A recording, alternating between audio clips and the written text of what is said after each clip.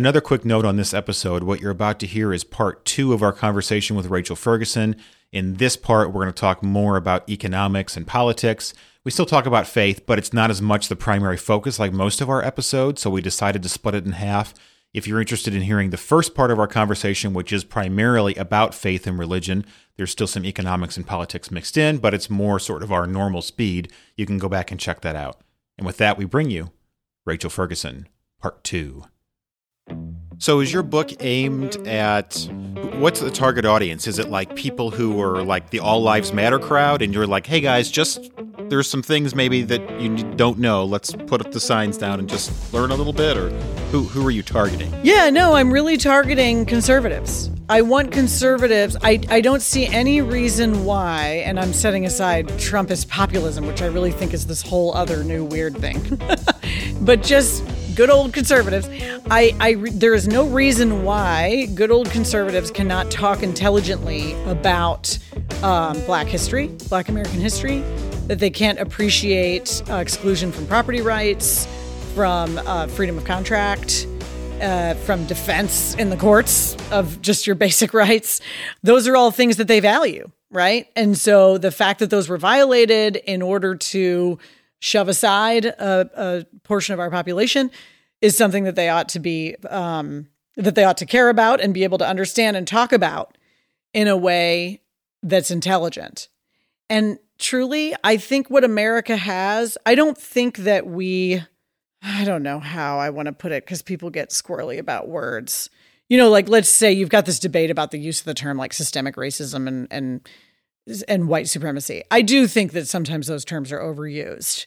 We're not actively de jure, through the law, oppressing Black people in particular, but we do have our incarceration system is out of control. It's having disparate effects on Black people. So it's no surprise that we'll hear from Black people about that, and things like that.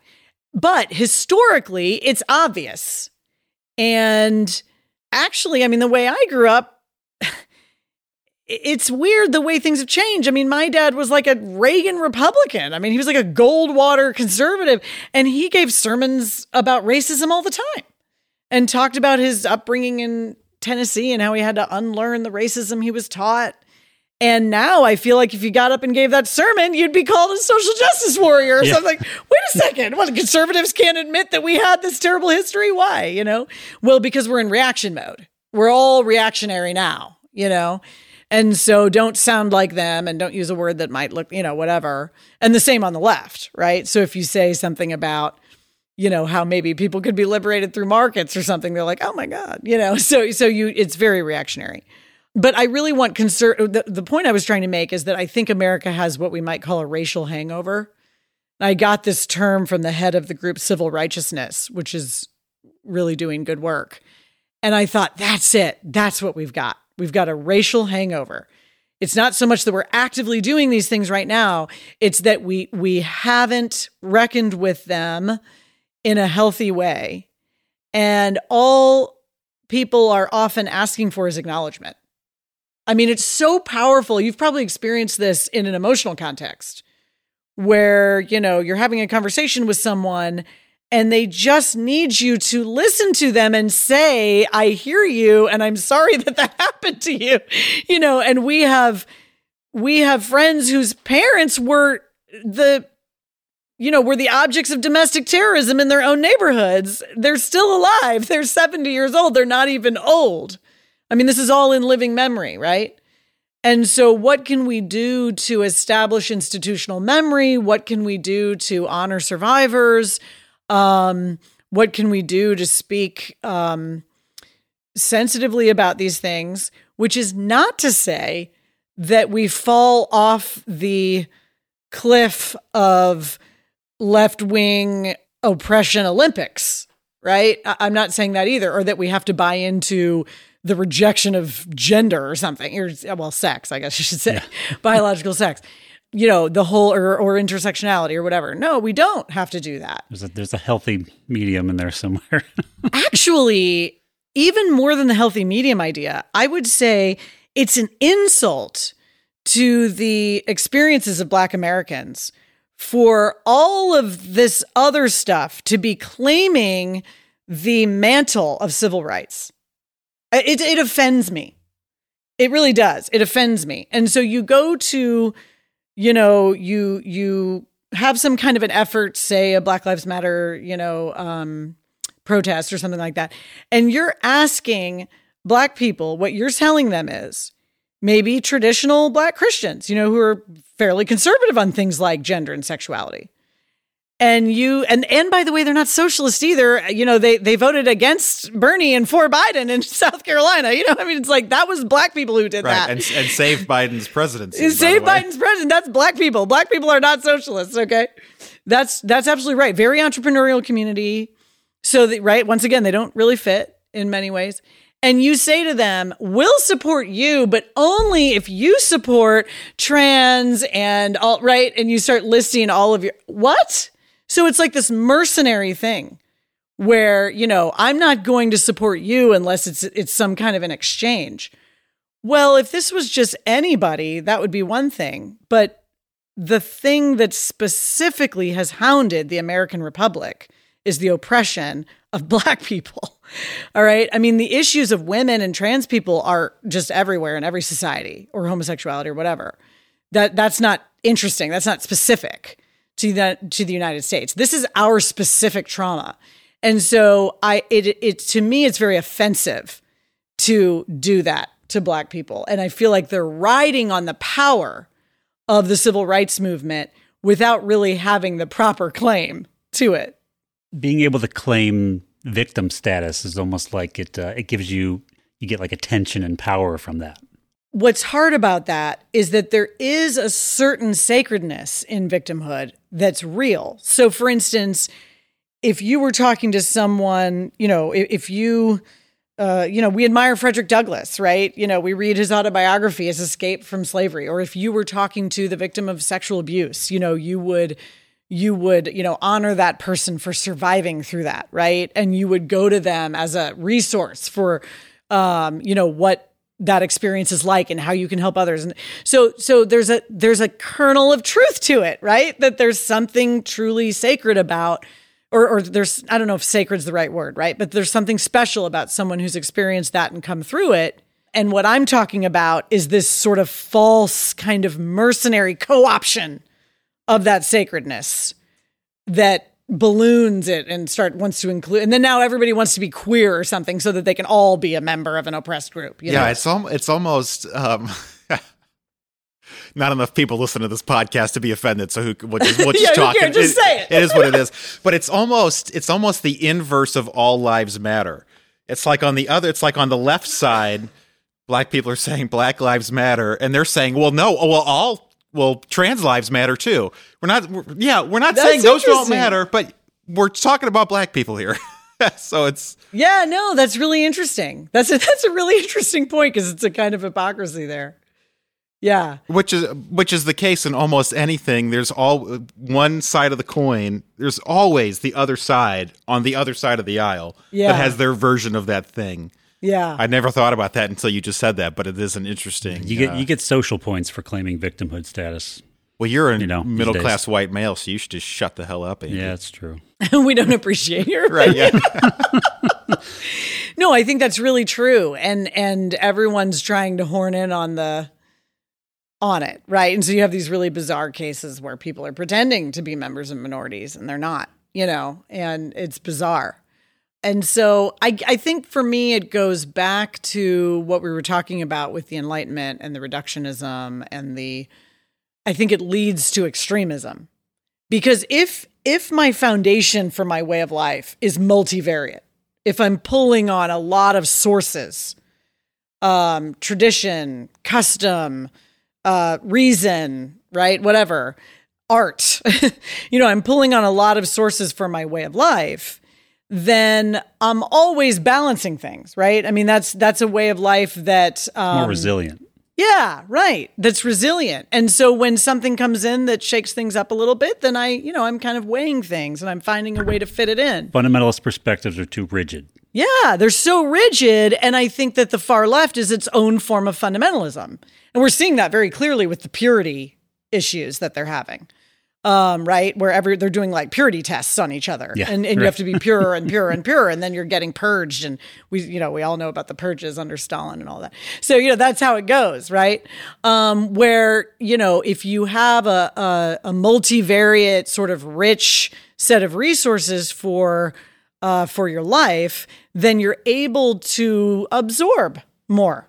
And as things come in and are disturbing to you, you can kind of say, okay, so there's a part of my tradition that needs to be adjusted. But that doesn't mean I have to reject my whole tradition. So you're seeing this with the 1619 Project, right? Are you guys keeping up with the 1619 Project?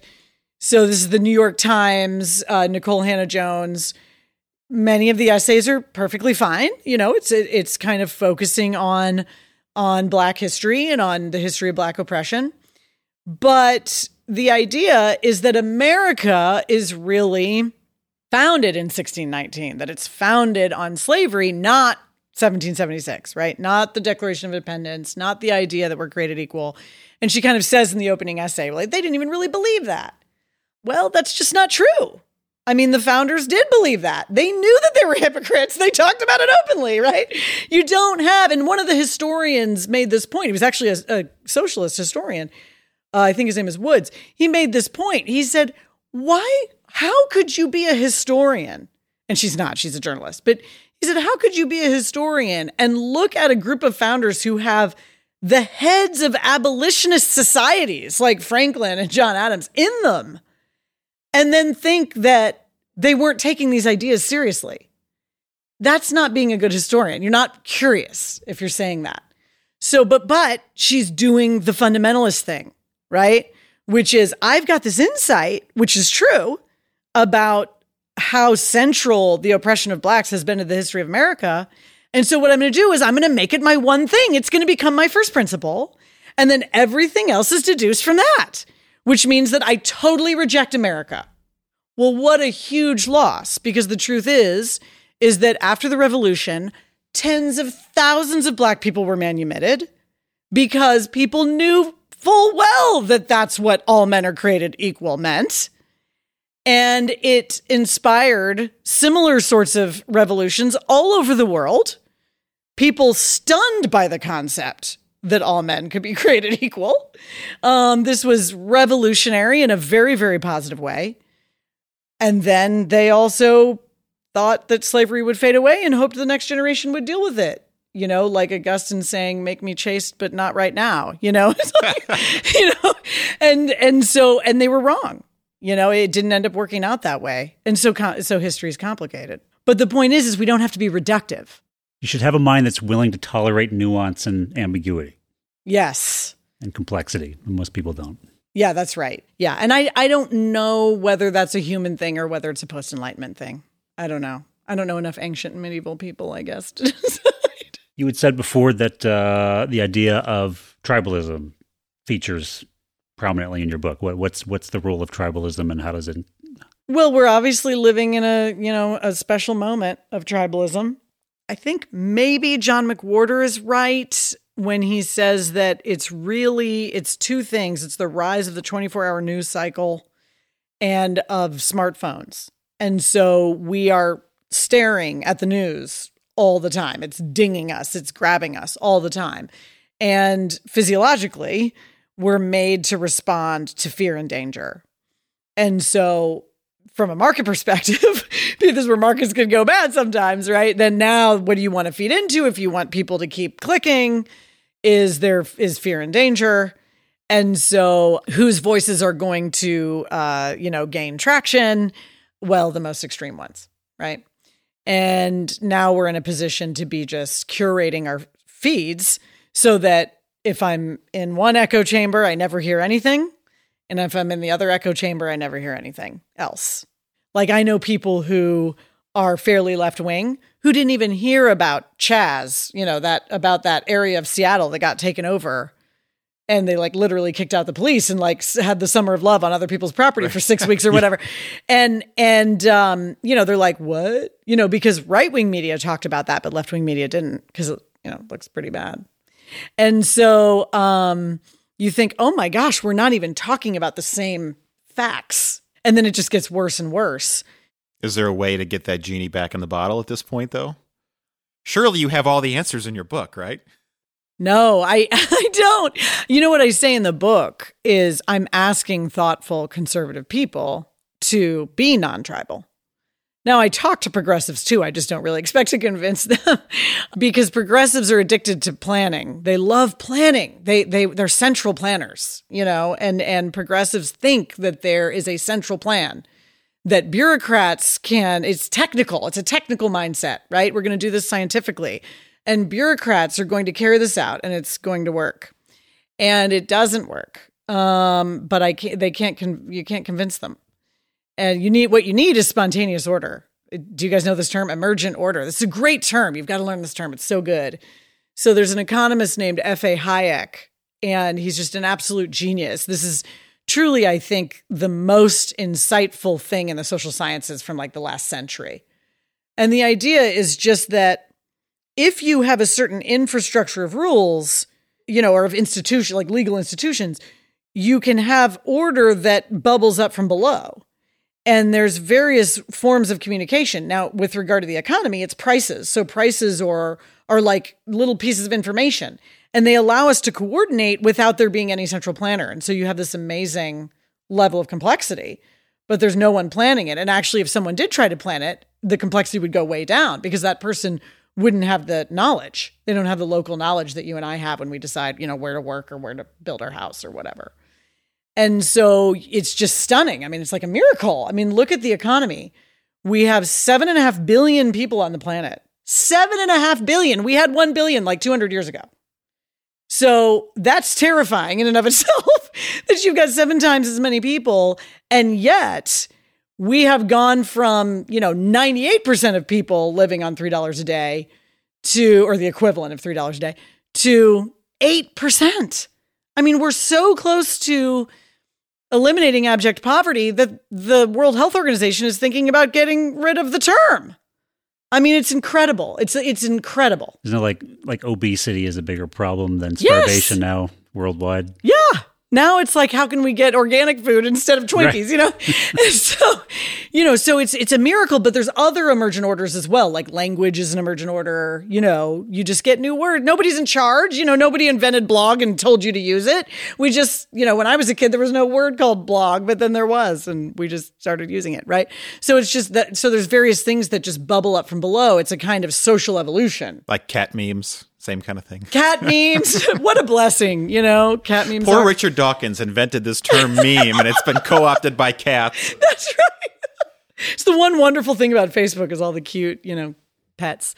But anyway, and so, so the progressives, it's such a paradigm shift for them to let go of the idea of central planning. It's an allergic reaction, or they have an allergic reaction to that idea of spontaneous. They need to control it. They need to control it. That's right.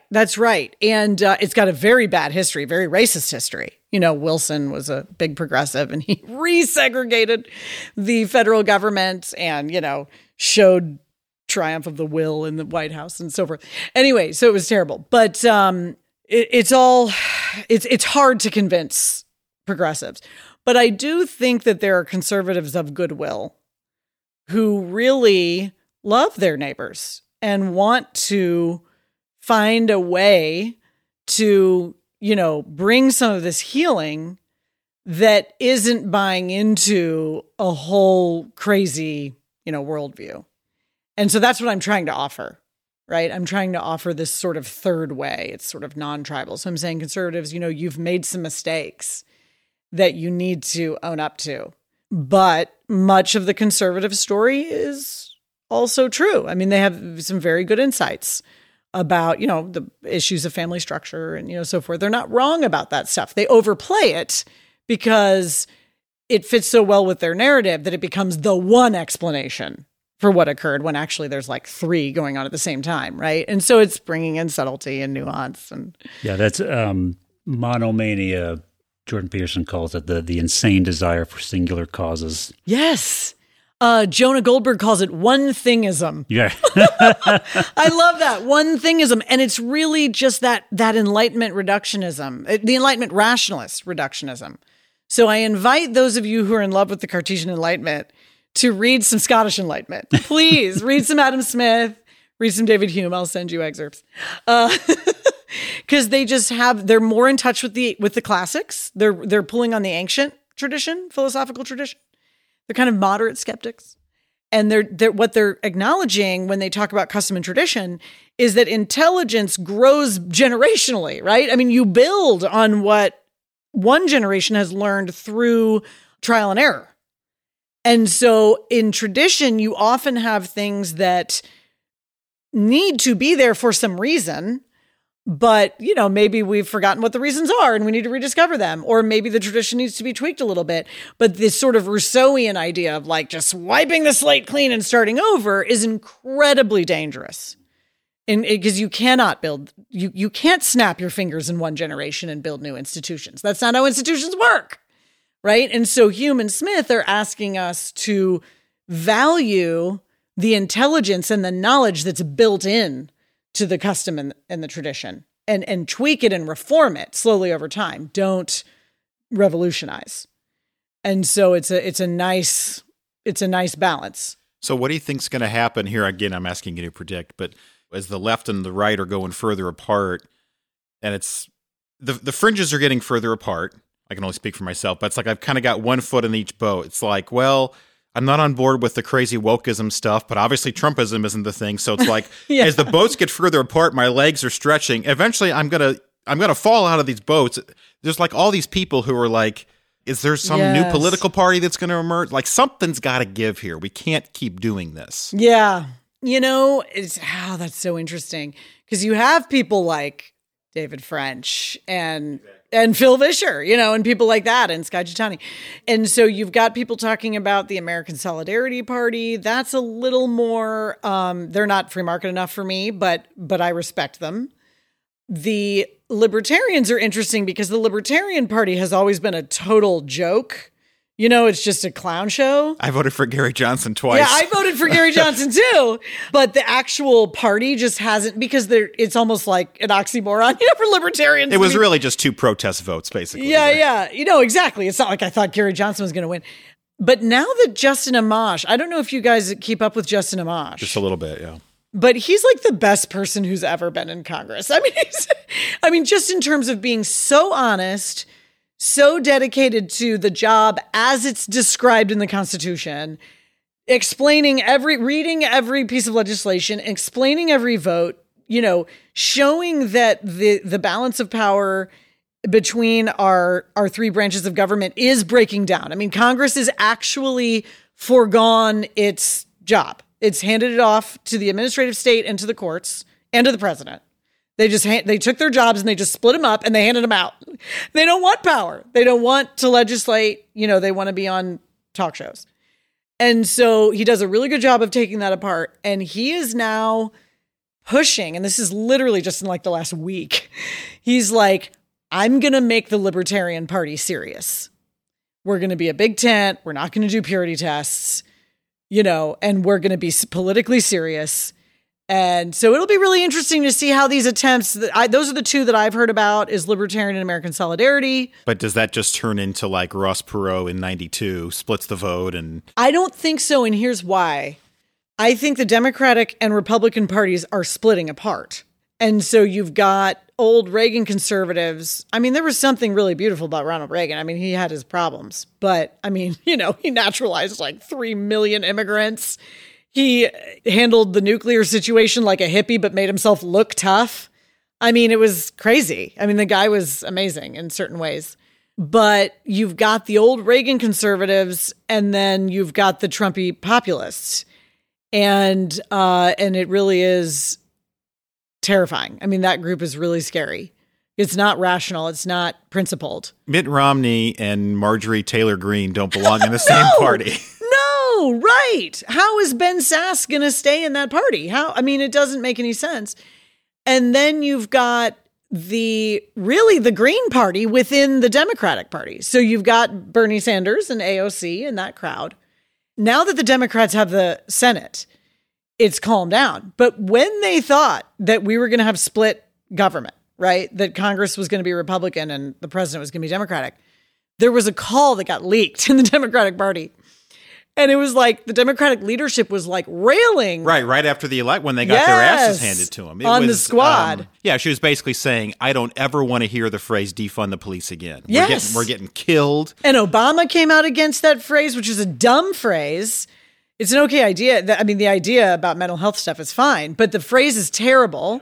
People associate it with abolish, which is terrible. And it's a terrible idea. That's a terrible idea. The poor don't want that anyway. And then the term socialism was the other thing that they're like, stop, just stop it. I mean, the Norse countries don't even have socialism. They have free market capitalism with a big safety net, I mean, they didn't even need to say that. But the truth is that AOC and Sanders and those guys can't come up with one positive thing to say about markets. I mean, the prime minister of Denmark understands what markets do. He knows that their big safety net depends on robust markets. Bill Maher calls it capitalism plus. Yeah, exactly. They're like the happiest nations on the planet. They're the happiest nations. Now, they're also extremely homogenous and very tiny. Yeah. So it's not like, we can necessarily do that. But still. We have special challenges. But no, that's right. And very, very competent to run that kind of bureaucracy. And anyway, I still think they're swimming too much in debt. But the point is that, you have a really radical wing here that there's major tension with just the centrist Democrats. And they're not just going to keep getting pulled left. I mean, it's getting so out of control that at some point, I think that they're just going to have to decide. So I don't know what's going to happen, but it's not unusual. I mean, I shouldn't say it's not unusual. It has happened in the history of the United States that we've had 4 parties. It's happened that we've flipped the parties have sort of flipped in certain ways, changed their platforms. I don't know how to solve populism. I mean, I don't. It's not all about poor, disaffected white people because there's a lot of wealthy white people that are involved. Right? Yeah, I saw an article that was it was like the white middle class insurrection. Basically, it's like a bunch of pudgy white middle class people who storm the Capitol. They're like taking jets to their to their protest. Yeah, and so that's not really it. I'm not saying we shouldn't reckon with rural poverty. I get that there's an economic hopelessness there in a lot of these hollowed out kind of rural areas. But I don't think that's really it. Those people don't vote. Appalachian heroin addicts don't vote at all. So the people who started voting for Trump are not those people. And so what is going on? What is it? And what Arthur Brooks wrote in his book, Love Your Enemies, I thought was so fascinating. He said that little area in, what was it, Michigan or something, that was like, that kind of turned, for Trump. They had really voted for Obama the last time and Clinton didn't even bother going there or something. And then they all voted for Trump. He said, if you look back at the polls from earlier in the process, those people, that like 11% or whatever that group was, they were saying in the polling, I will either vote for Bernie Sanders or Donald Trump. So it's not about their policies. It's about being a disruptor, right? It's about being... The system isn't working for me, so somebody burn the system down. I don't care if it's on the left. I don't care where the arsonist comes from. Somebody please burn this thing down. I want somebody to shake this up or something like that. Anyway, so it's a fascinating thing to try and figure out. I mean, it's really, we need to think deeply about it. We do. But it'll be interesting to see whether you do end up having like viable third party, like maybe 4 parties. Certainly seems like we're on the verge of something. I mean, we just had a reality TV host for our president. Now we got this senile little goober, so it's like, what the hell's going to happen next? Oh my gosh. I mean, I guess the blessing is that he's boring. Well, except his gaffes that he makes. I've had people seriously talk to me about like elder abuse. Like he's sort of like being puppeted out there, but it's really elder abuse. It's terrible. No, that's right. Something's got to give. It's totally bizarre. Do you think Trumpism is going to fade or is it just getting started? No, this QAnon stuff, it's terrifying. It's legit and it's scary. I mean, it's legit in the sense that it's a real thing. A lot of people really believe this stuff. They really believe it. I became aware of it because of a mentally ill family member who is super into it. He has like thousands of Twitter followers. I'm like, he's literally schizophrenic. Like, what in the world? And I was, once I started educating myself about it, I was just absolutely stunned. Once you've lost hold of the truth, of being able to determine truth from falsehood, what have you got? Not much. I mean, people become endlessly manipulable. And Trump is a demagogue. I mean, he's a classic demagogue. He has narcissistic personality disorder, obviously, and he just plays people like an orchestra. He's incompetent otherwise, but he's very good at doing that. I've tried to make this point to people. I don't think that they quite grasp. People hear that and they think, well, all politicians are narcissists. And maybe you have to have a little bit of narcissism to climb to the upper echelons or something like that. But I don't think people understand. He has a multiple clinically diagnosable personality disorder. He literally has a disordered personality. Yeah. Clinically. Yeah. Yeah. And there's a big difference. Trump cannot act on principle. I mean, he cannot reject anyone who's loyal to him, and he cannot honor anyone who he thinks is disloyal. He cannot do it. He is incapable of it. I agree with you. I think that he's diagnosably mentally ill. If you look up the DSM-5 or the Mayo Clinic clinical diagnostic criteria for narcissistic personality disorder and antisocial personality disorder, I will sacrifice my firstborn child to you if you can find me one of the diagnostic criteria that he does not meet. You can't do it. You can't do it. Because he literally meets every diagnostic criteria. Well, not to wax classical liberal on you here, but, we could argue that part of this issue with kind of the evil rising to the top, Hayek has a whole chapter in his book, The Road to Serfdom, called Why the Evil Rise to the Top. And, we have concentrated a lot of power in the presidency. It's like an imperial. As you've said, Congress has abdicated. They've abdicated a ton to him, and over time, it's grown. We've abdicated a lot of power to the federal government. We're more centralized than ever. Even though Trump undid some of that, I wouldn't say he did it, but, competent Republicans in his administration undid some of the unnecessary regulations and so forth. But the administrative state is totally out of control. We have something like 3,000 federal laws. I mean, you can't, I don't know if you recall learning about natural law in my class, Intro to Philosophy, but one of the things is that law has to be known. It has to be promulgated, right? So you have to be aware of the law that you're subject to. And how can you be aware of a set of laws that is miles long? I mean, in book form, literally 2 miles of legislation. The legal experts aren't aware of it all. They don't even know how to count the number of laws we have. And this is part of our problem in the criminal justice system as well. We have kind of unraveled in terms of the way that our political system is supposed to work. And surely some of the dysfunction we're seeing is a result of that. And it's just a natural tendency of hierarchical structures over time to sort of degrade. Yeah, societies come and go.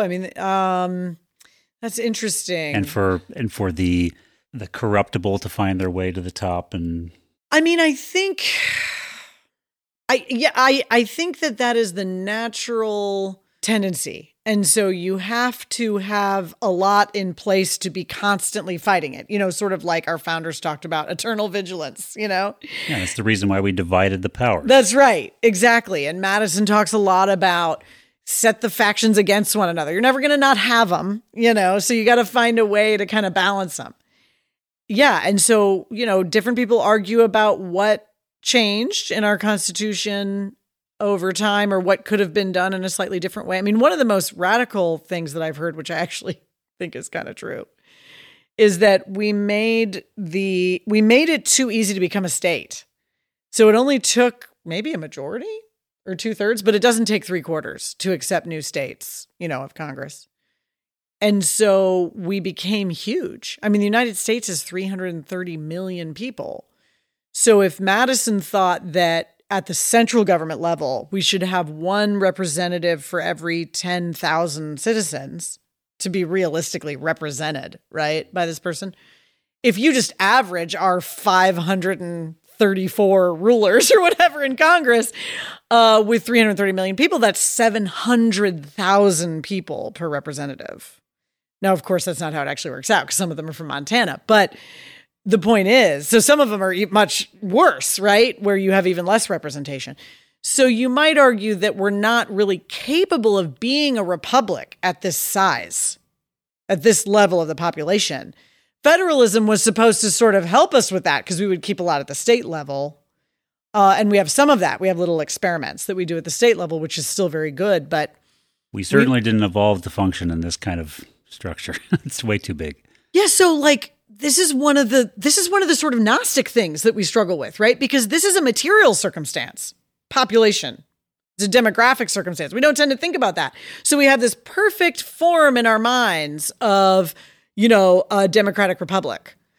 But we forget that it has to be embodied, right? You got to put flesh on those bones.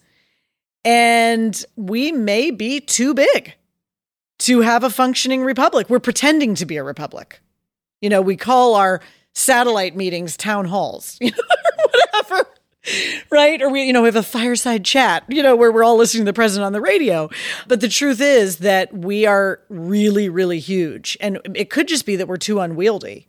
And it's not that I don't want to have a hateful division within America. It would kind of be neat if we could do it peacefully. Like if we could just break up into like 5 sections or something and have kind of like an EU, except it would, among ourselves, right? And you could have like the Midwest states of America or something like that, because we have these huge divides. And, the other cause of division that is also very demographic is this thing, the big sort, where we're dividing by class and rural and city. Right. All the blue people are going to California and New York, and all the red people are going to Texas, and they're getting bluer and redder. But then the people in California bankrupted themselves because they have such terrible policies. And now they're all moving to Texas and turning it purple. It's like, you know why you had to leave California? Don't bring that here.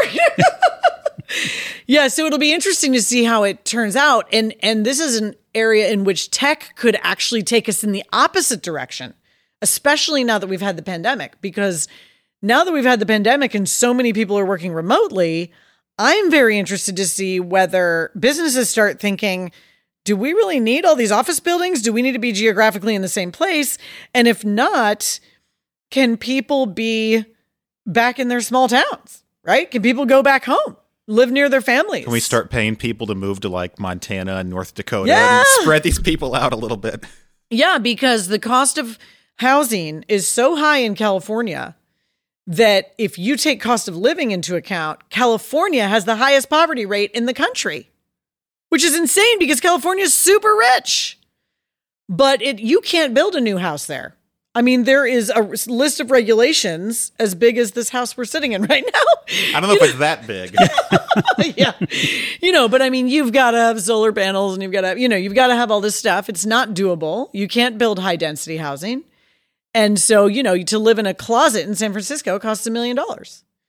And it's totally unworkable. It's absolutely unsustainable. So I'm kind of excited about the possibility of tech allowing people to spread out more. St. Louis is a great place to live. I mean, the real estate here is awesome. It's cheap. It's a good city for startups. We have a lot of really cool neighborhoods. There's a lot of interesting things to consider there, but I actually think this whole concept of natural scale, the natural scale of things has to be taken into account. New York City and LA are totally out of scale. And maybe the whole United States is totally out of scale. And so it could be that it's amazing we've limped along, this well, as huge as we are and as populous as we are. I don't know. The idea that the Constitution, our founding documents, our founding fathers, like if you could transport them to today, I don't know, just like the idea of like the Second Amendment and like, whatever. I'm a hunter. I have guns and I shoot guns. But just the idea, like if you transported the founding fathers to today and walked them into a Bass Pro Shops and showed them the gun counter, like would they say, oh yeah, these 19 words of the Second Amendment, yeah, those are adequate to cover what's going on. Yeah, that's interesting. I don't know. That's a whole different topic. But just like the idea that we've grown, we're so much larger in scale and just in society beyond what the founders could have even imagined. Yeah, I mean, we do have the amendment process. I mean, we have added 20-something amendments. Right. And so you can amend the Constitution. My I don't thought... know if you could today. Could that? Are we divided enough that? Oh, is there anything we could possibly? Not at this particular right, moment, bro. That's true. But and I don't know that they were all good. I mean, obviously, I'm not a fan of prohibition. That was a failure, but we undid that one. But the 17th Amendment that made the Senate a popular vote was probably a bad idea. Because that took away a lot of accountability. The Senate used to be accountable to their state legislatures. And so, now because the legislatures picked the senators. Right. And they could recall them. And so now the senators are in the same place as the state reps wanting to be on all the talk shows. I mean, they're not really, accountable. So some of them are good, some of them are bad. But I think the Constitution was really genius. I understand your point that things have changed a lot and we, so I'm pointing out that we have an amendment process, but I think it almost makes more sense to think when I talk about natural scale, I don't just mean that the scale is appropriate to this particular constitution. I mean, it's appropriate to the nature of being a republic, which is a self-legislating body, right? I mean, that we are in some sense, the legislators. If you want to have a republic at all, you may need to just be smaller. Yeah, I can't just walk into my representative's office and say, hey, I want to talk to you about a few things. That's never going to happen. I can't talk to my representative. So Are they really a representative if I don't have access to them? Or Well, right. And that's where we get the weird disconnect where I think where you have a lack of accountability, you have trouble tracing the institution of a policy with its outcomes because there's so much going on. And so you kind of go, okay, who instituted that policy? That was 8 years ago. And now it's having this effect. Well, they're long gone, right? They're in some other office now, et cetera. So it's very hard to hold anybody accountable. And the more local, one might argue, I mean, it's something interesting to think about, is that the more local you really are, the more you can go, no, we did this and it didn't work. And it's your fault and you spent too much money, right? And so you can kind of hold everybody accountable. But we're just getting lost in a sea of not just people and distance, but just sheer legislation, just a sea of legislation. It's like a maximum level of complexity that we can manage. Yes. And we've far exceeded it. Exactly. That's it. We've far exceeded it. And at this point, I think we are violating the natural law because we actually are holding people accountable to laws that they cannot possibly be aware of. Yes. And they're highly complex. I mean, talk about criminal justice reform. Like, here come the regulators. They walk into a barber shop and arrest 24 people for barbering without a license, in some inner city barber shop. And what do you have to get a license? A high school diploma. Why? Because the salons want to make it hard for you to start a barber shop. They want to put a lot of things in the way, right? And so you've got all this crony capitalism going on, this cronyism. And these guys are going, what? I thought I could just cut hair and charge money. What's the big deal? I'm just trying to make a living, And my customers seem to like it. What is it? What are they going to do? Cut their brains open? I mean, what are we worried about?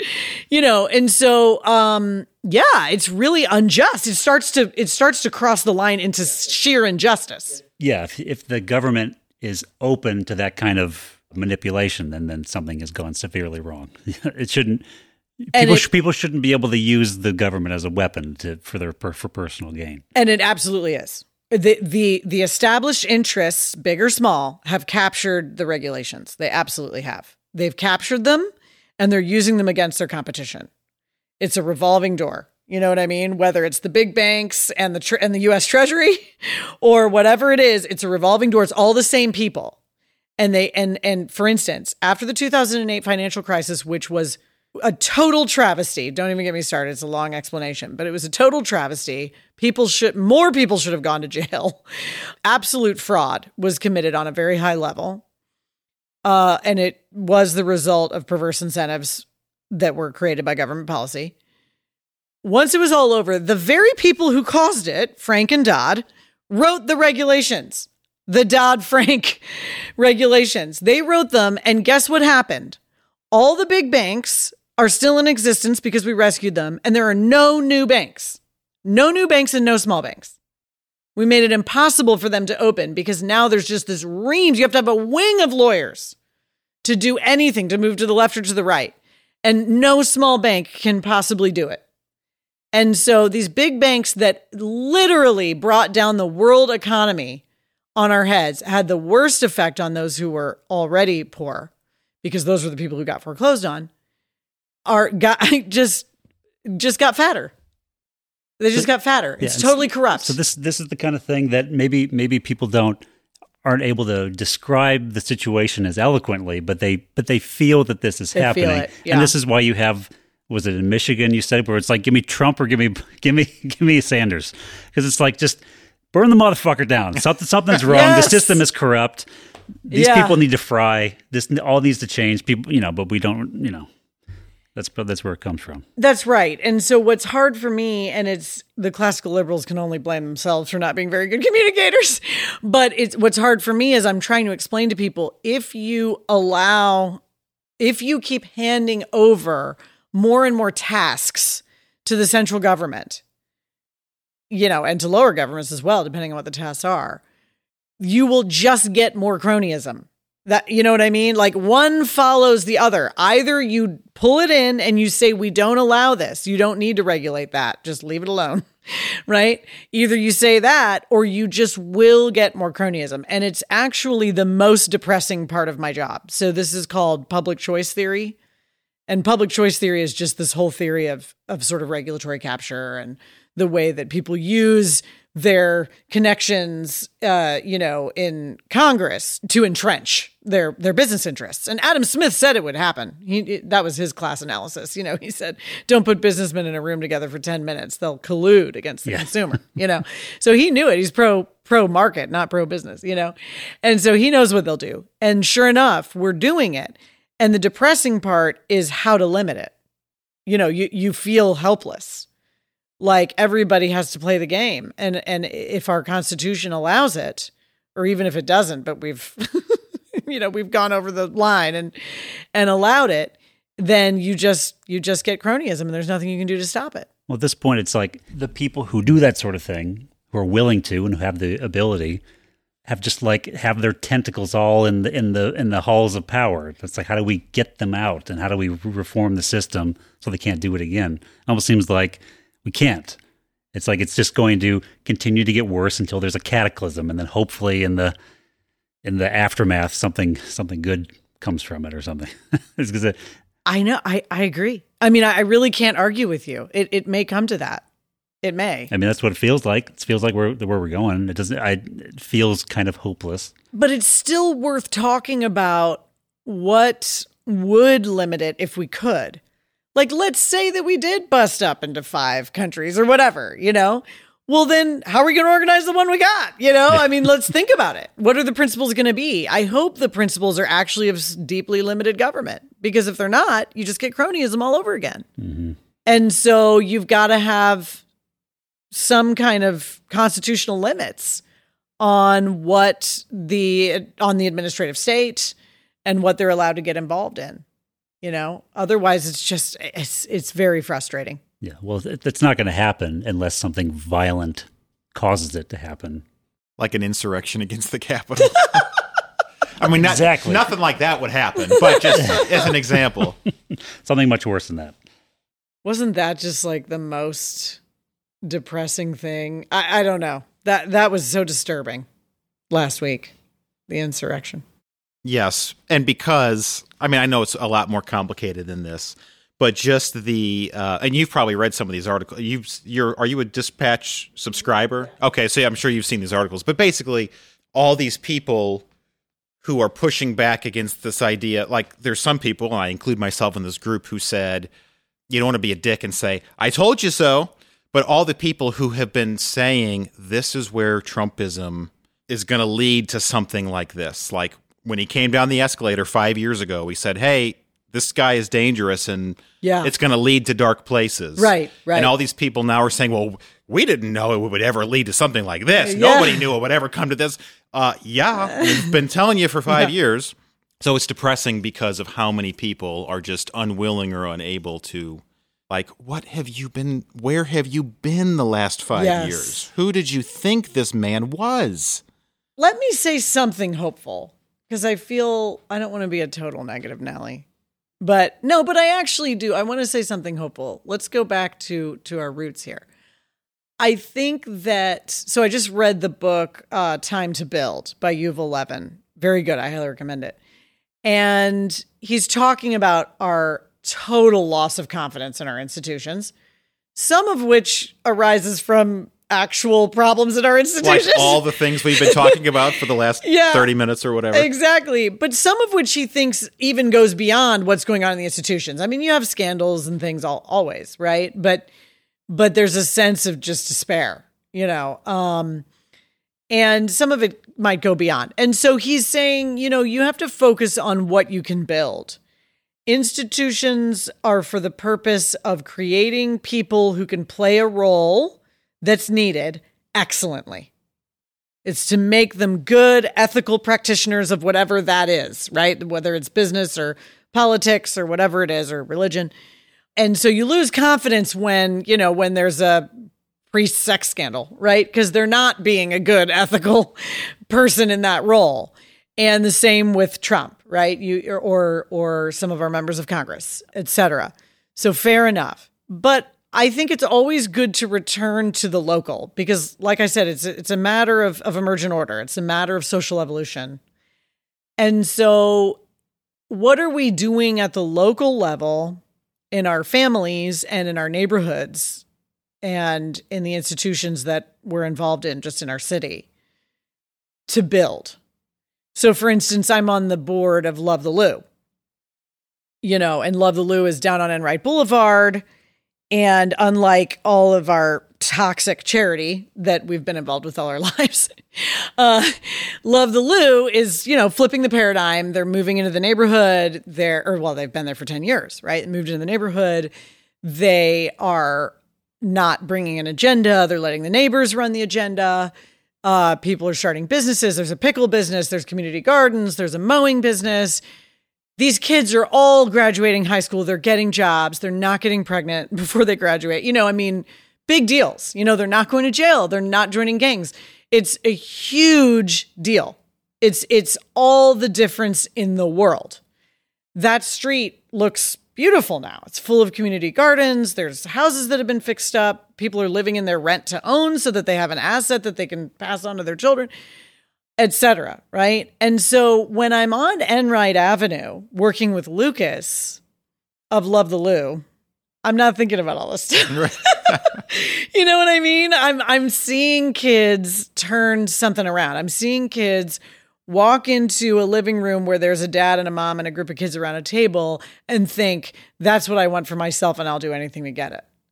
And there's enough love and support and goodness around them that they can, that they actually can, because they've got examples and they have somebody to walk alongside them.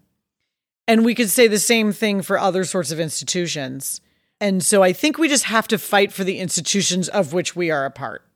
And so if I'm in the church, then I fight Christian nationalism and I fight for spiritual formation over this anorexic gospel. And if I'm in the university, I fight against the totally over the top wokeism, right? And I fight for free speech, but I'm also open-hearted and open-minded. And if I'm in my community, then I take, I do what I can for the neighbors whose institutions have been broken down to build them back up, assuming that I myself have the resources to do it, which I do because of all of my years of therapy.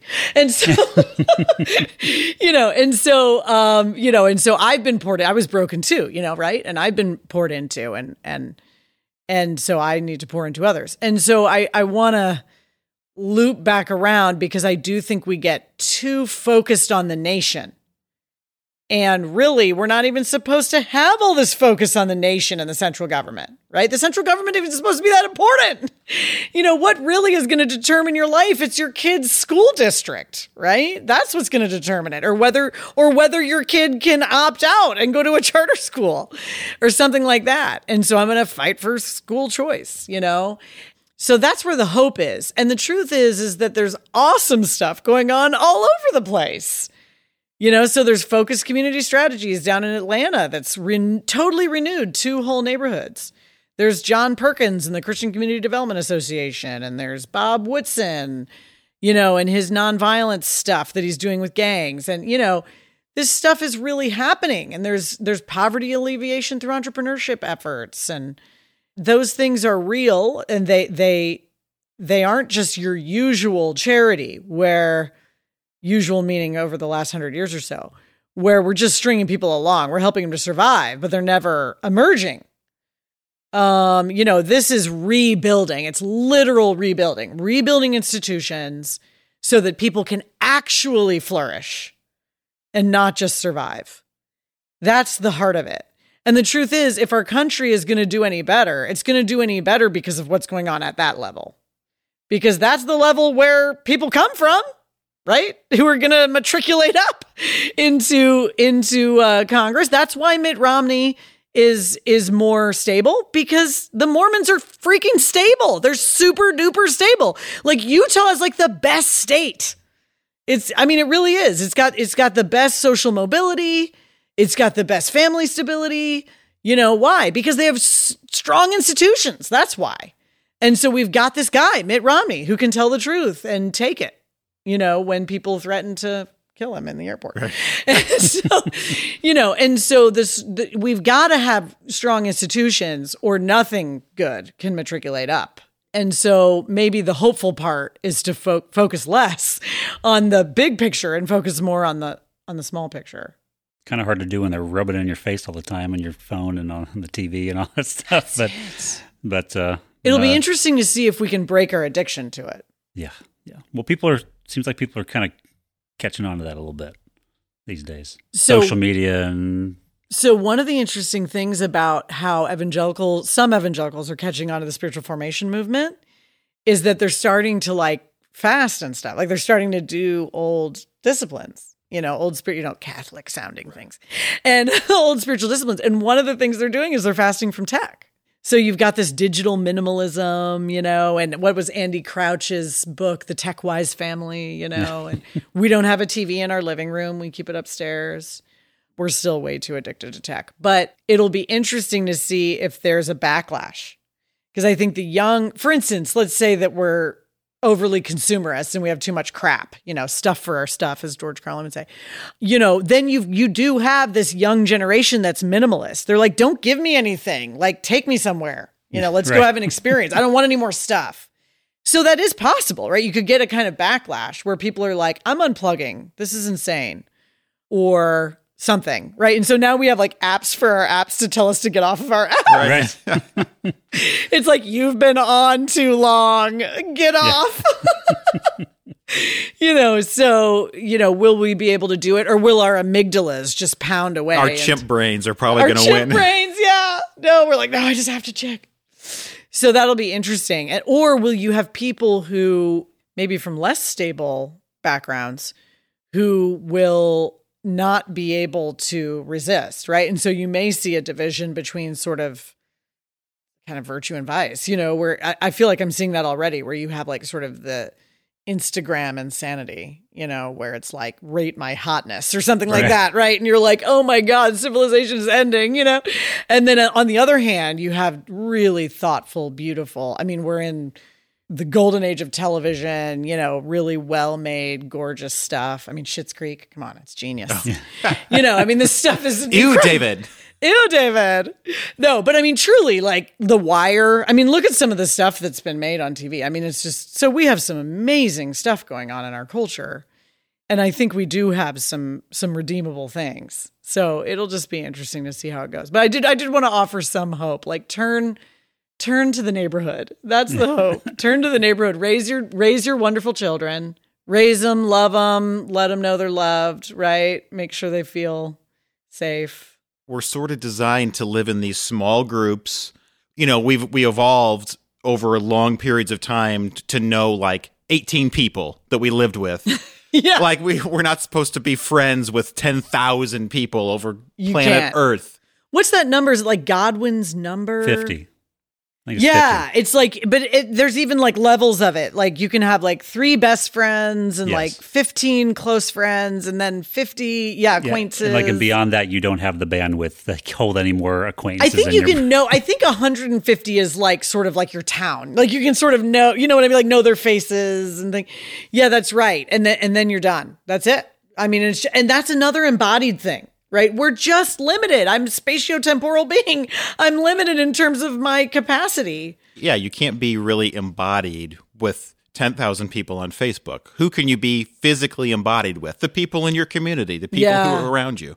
That's right. Yeah, and then at some point, all those people that you know beyond your Godwin's number, they just become icons. They just become things that. That's why you can treat them so badly, yes. Right? Because they're nobody and nothing to you, which is terrible.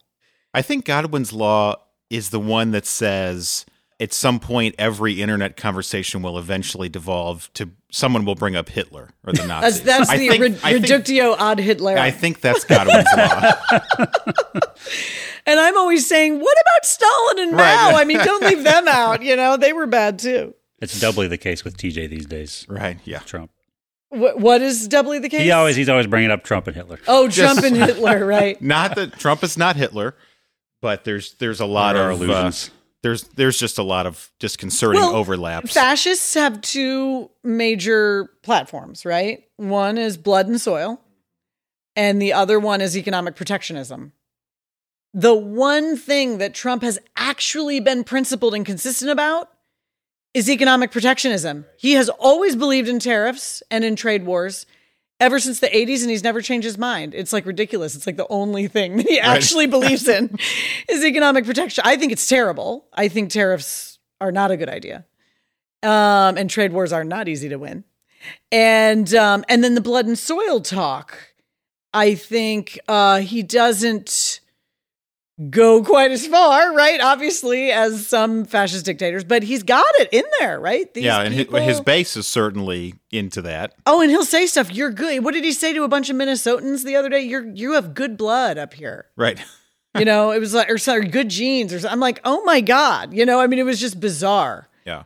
And the way he talks about immigrants and all. So there's a real, and make America great again. I mean, it is fascistic. I don't mean that it's full-fledged. But it is basically a fascistic there's echoes platform. There. Yeah, maybe. Okay, well, we're having this. I've tried to have this political Trump evangelical discussion with, I think, literally every single guest we've had, and I've had to cut it out of every episode just because it's sucked. You're the first guest who's been able to. Is it just because I agree with you? No. Just. Well, you're our first doctor of political philosophy we've had on the podcast. It just hasn't worked. Anyway, I just hate him so much. Well, that's not going to get us very far. No, but I've seen in 2015, Andy had read actually The Rise and Fall of the Third Reich, and just is a history book, and he told me, oh man, it's a great book, you should read it. So I listened to it, and I just noticed at the time certain things that correlated with, man, this Trump guy who's trying to do this thing, like, man, there's some stuff, that's a little disconcerting here. And then I reread it. So it'd be 2019 now. And it absolutely scared the shit out of me. I mean, legitimately. I listened to it on Audible, so I bookmarked all these passages. And then I went back afterwards and I transcribed them. And I have I think it's 16 pages of direct quotes just of things that the man who will not be named said, or just quotes about him or about Germany or whatever. Take politics out of it. Just read these 16 pages of excerpts and tell me that these Venn diagrams aren't eerily overlapping. And was one of them that you have communists and fascists street fighting at one point? I mean, this is something that's been interesting to observe, is that, the sort of Antifa, and I'm not talking about just people who want to protest police violence, right? I'm talking about sort of the really weird fringe crowd. And they're saying, we got to go around and punch Nazis and we've got to fight in the street. And I thought, oh my God, this is like exactly the same thing. They're far left and far right, but they're basically both, it's kind of the difference between National Socialism and International Socialism. Yeah. And they're fighting one another, which makes it seem like you should pick a side. It's like, oh no, don't, right? Because this is just two sides of the same coin. Yeah. Yeah, but then specifically going back to the evangelical church, I feel like there's a lot of overlaps between Germany after World War I, the Treaty of Versailles, the November criminals, as Hitler called them. Basically, just Germany was subjugated. They had to bear all this responsibility, pay all these reparations. Yeah, it was terrible. John Maynard Keynes was depressed for weeks. He left the writing of the treaty. The Economist. He left. They won't listen to me. They're going to ruin Germany. Yeah, and he left and went into a deep depression. Yeah. So there's just this whole country of these bitter people who feel like they were treated unfairly. They lost the war. And so they had to return to their greatness. I mean, literally, there's a quote in the book, I'm going to make Germany strong again. Yes. And so, but how I connect it to is I feel like the American, and I'm trying to be careful about clarifying this, the white evangelical American Christian church, I think there's this sense where they fought the good fight in the 90s. We're going to fight the culture wars, but they've basically lost. We have gay marriage. Gay marriage is approved by the Supreme Court. Basically, like that, the culture said, "No, gay marriage is okay. We're good now." Mm-hmm. They've lost the culture wars, and so they're bitter and defeated, and they've lost power, and they want it back.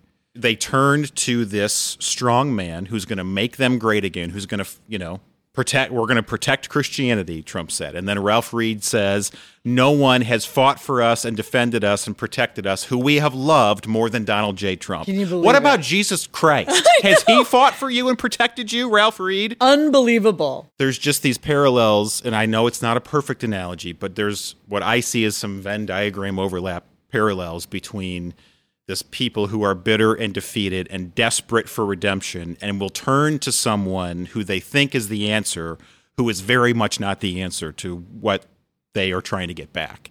And it's going to backfire on them and make things even worse and destroy them even more. No, I don't have any trouble seeing the parallels. It's very disturbing. I guess my only hope is that there's not enough agreement, and so you don't have enough people together feeling like victims in the same way to keep something like that, to have something like this sort of take over the nation. And I don't know, and maybe just our historical institutions will in the end could save us. Just the remnants of what we have left, could save us from anything that extreme. But the parallels are definitely there. Yeah, and I'm not even necessarily talking about, this is what I've been trying to be very careful when I talk about this stuff with people, is I'm not saying that, well, if he stays in power, Trump is going to liquidate 6 million Hispanic people. Right, that's not what I'm talking about. Our descent into madness could look very different. When I'm talking about those parallels with the church, just for the future of the church, for the American church, going the way of what Bonhoeffer said. Basically, you've sold your souls, it's over, the reckoning is coming. Right. This thing is dying. Yeah. And it's like, hey, don't you're driving the bus towards the bridge that's out. Stop. Bonhoeffer wrote one of the best books on spiritual formation, Life Together, his book, Life Together. And he really understood that you cannot follow Christ by having a bunch of ideas in your mind. I mean, you have to have communal practices of loving enemies, and forgiving, and letting go of control. And right, it's just like Aristotle said, we're creatures of habit. And if we don't cultivate the habits, we won't do the actions. I mean, it's just, it's easy. It's as simple as that. And we didn't. And so we had a twisted theology that led to anorexic practices, and now we're reaping the whirlwind. I think that's right. And I don't know what's going to happen. I really don't. I hope that enough people, and honestly, I don't want to give Willard too much credit because he doesn't want to be a hero, but he should get some credit because there really has been some portion of evangelicalism that has clued into this stuff a couple of decades ago. Ivy, InterVarsity is a huge part of that. And they were never wooed by this nationalism stuff. I mean, they've been, if anything, they've fallen on the woke side. Although I think they're thoughtful about it, mostly, But the point is that sort of richer set of practices has been instantiated in a smaller group. And I think that if you look at the history of the church, there's lots of periods of serious corruption, but there's these renewal movements that come along, right? And there's people who really are truly good. I mean, they're clearly different somehow, and dedicating their lives to, people that are forgotten and so forth. And they change things. And so significantly. And so I don't have to, I mourn and I grieve and I lament what you're talking about in the evangelical church, but it's also not new to me because I bought his critique when I read it in 2001. And so I kind of knew that this couldn't last. I didn't know it would go like this, but I can telescope out, look at that big history, and maintain my hope in the remnant, right? And so you have this remnant that's really being faithful, and they're so connected to Jesus Christ as a true living being that they are not going to be dragged off of their faith by its association with these weirdos. They're also much more clued into the global church, which is alive and kicking. I mean, if you look at the global church, if you guys look up Gordon Conwell's The World as 100 Christians, I mean, the church is like Asian and African now. I mean, Europe is over. Tim Keller talks about, I don't know how familiar you are with Tim Keller, if you're into him. Mm-hmm. And actually, I wanted to do my next object lesson video about this talk that he gave. But basically saying that America's moving, we're becoming Europe. We're a post-Christian society at this point, or we're rapidly becoming that. And that doesn't mean that there won't be a faithful remnant of people who are serving Christ. But the point is that the church is on the move. I mean, the true church, right? The true spiritual church is absolutely on the move. I mean, look at South Korea, and places like that. I mean, half of Africa is Christian. And so they may be the ones to carry on the gifts of Christian morality, the gifts that Christian morality brought to our practice of civilization, like a respect for the individual person and their inherent dignity and value. I mean, that may end up being an inheritance, that a good part of the inheritance that we can pass on. I certainly hope. But if you telescope out, it helps. You know what I mean? It helps if you telescope out geographically and historically. And then you think, okay, this has happened before. And there are these sort of true believers that are there and they're keeping the ball rolling. And at this point, I mean, there's more Christians than ever, if you think of it globally. And so, and a lot of them being like really true Christians, right? Right. So they're not, I'm sure they have their own struggles in their own countries, but, anyway. And so I'm not going to let the American situation totally take up my mental headspace. I'm just not going to do it. It's too depressing, but it's also, it's too parochial. So, the kingdom of God marches on from my perspective. Anything else that you want to plug your book anymore, or what's it called? Black Liberation Through the Marketplace. And I go through African-American history, and I sort of use different episodes as an opportunity to give little classical liberal object lessons, so where I teach you about like price theory, or I teach, but in a fun way. And a lot of people have no idea. I mean, for instance, the minimum wage was an extremely racist, kind of eugenicist policy when it came about in the early 20th century. A lot of economists wanted to use it to keep wages too high, keep undesirables out of employment so that they could sort of fade away. That was the eugenicist vision. Very explicit. I mean, in textbooks that were in schools, it was terrible, disgusting eugenicist plans and so forth. And so a lot of the things that we now think of as these wonderful social justice ideas are actually super racist and terrible and will have terrible consequences. So if we raise the minimum wage to $15 an hour, you've made a whole lot of people unemployable. And they're the people who are the toughest to employ anyway. So little things like that, that's an example, right? So I can show you the history, and then I can use that history to show you why you may be surprised about what would actually be effective as a policy now. So I go through kind of the whole history. It's way too ambitious, but I'm working with a historian, which helps, and we address Black atrocities and domestic terrorism. And we also look at incredible Black entrepreneurship, really, I mean, against the odds, just amazing accomplishments. And then we end with a discussion of the drug war and mass incarceration, which is an absolute crisis. We're in a total crisis in this country. Interestingly, conservatives are actually taking the lead in a lot of ways in reforming that. It's an interesting story. It has a lot to do with Chuck Colson and prison fellowship.